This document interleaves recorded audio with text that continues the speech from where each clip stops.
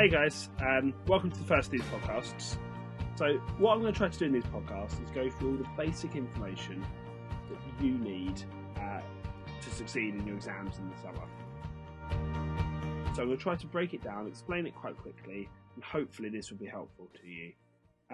If you can think all the way back to September, we started looking at our first topic, which has got the very happy, very snazzy title, The End of Life. Okay, so the first topic we looked at was the end of life, and that's the first one I'm going to cover too. This is split up into three sections. First is body and soul, the second is life after death, and the third is funeral rites. Now, I'm going to start with the first of these sections, body and soul. So just to keep you on your toes, just to keep you guessing, this is split up into two further sections. The concept of soul and the relationship between the body and the soul. So let's start.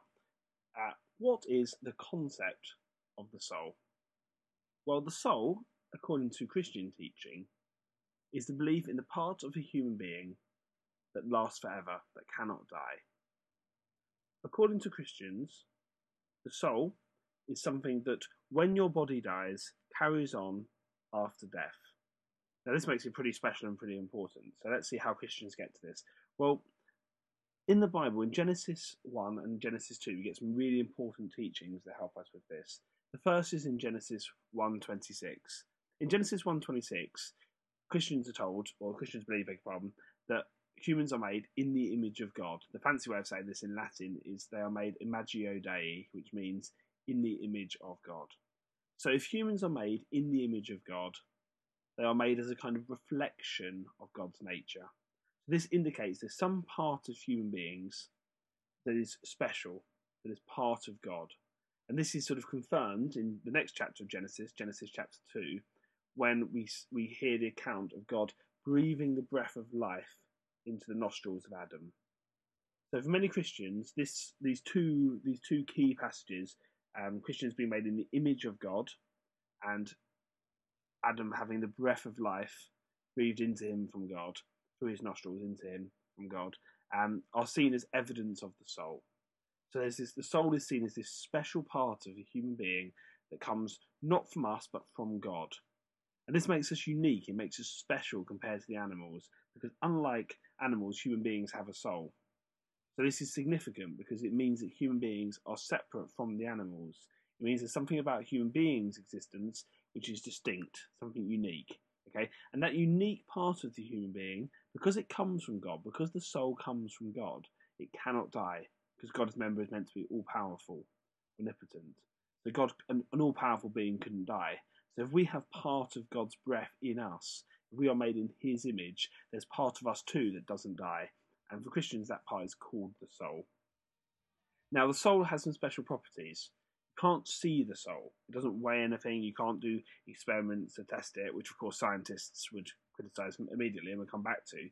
But for Christians, the soul is seen as being infinite, but it's also considered to be invisible and it's considered to be immaterial. So immaterial means it's not made out of any stuff.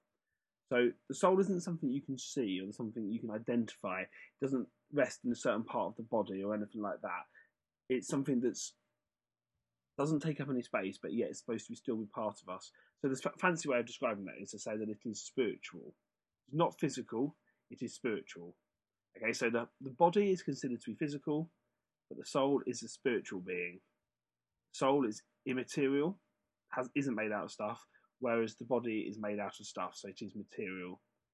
The soul is considered to be infinite because it will last forever, whereas the body is considered to be finite because it will die and it will waste away. Okay, so the first section is the concept of soul, and that is the concept of the soul. But we're already getting onto the idea of this relationship between the body and the soul, which is the second part.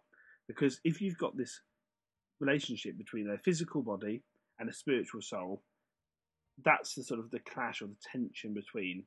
Where can we find the soul? Does it weigh anything? Does it, can you point it out on a graph? Can you do a scan and find it? Well, for Christians, the answer would be no, you can't do that.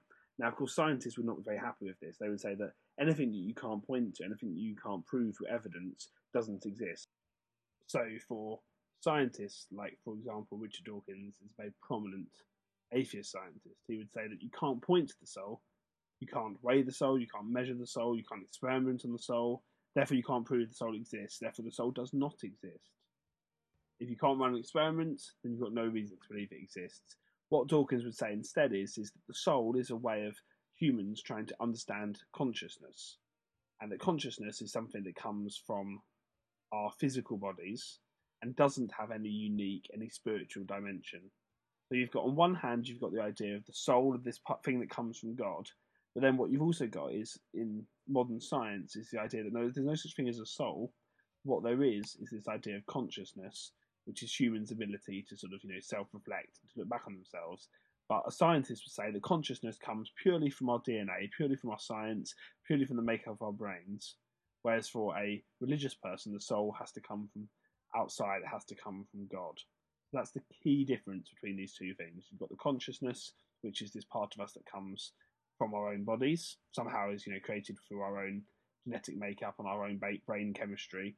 And then the soul, this alternative idea, which is that we have something that comes from us, something that's special, that comes from God. Okay, so the soul is a very significant religious belief, because the soul is the means by which humans are allowed to have eternal life. So if you think of the Christian story and you think of what Christians, are told is going to happen to them when they die, they're going to get to go to heaven, they're going to be saved, and so on. Well, this whole belief relies on life after death, and the soul is the mechanism, the way in which life after death can happen. Of course, think back thousands of years. People thousands of years ago weren't idiots. They realised that when people died, their bodies wasted away and rotted. So they realised that the body alone couldn't be the vehicle by which life after death happened, because they could see that bodies, once dead, started to decay. So the soul makes sense because it gives a vehicle by which some part of us, our essence, can continue after life. Of course, the problems with this is that if you can't see it, how do you know it exists? And that's the real challenge, and that's the challenge that science poses. And this is a challenge, of course, that Christians have to answer. So there you've got the concept of the soul, this idea of the part of you that lives forever, the spiritual part of a human being that lives forever, and you've got the relationship between the body and the soul, which is where you've got the physical body and the spiritual soul. The key evidence you need for this section is the two very famous quotes from Genesis. Genesis 1:26-27, which says that we are made in the image of God, which suggests that our nature is somehow a reflection of God's nature, that our soul is a reflection somehow of God's person. And secondly, the verse from Genesis 2, which says that God has breathed the breath of life into Adam. That's where the soul comes in, because it's been breathed into humans from Adam. So this is important, of course, because it shows that we are special and that we are unique. And it's very important for Christians because, of course, the soul is the means by which we are able to have eternal life.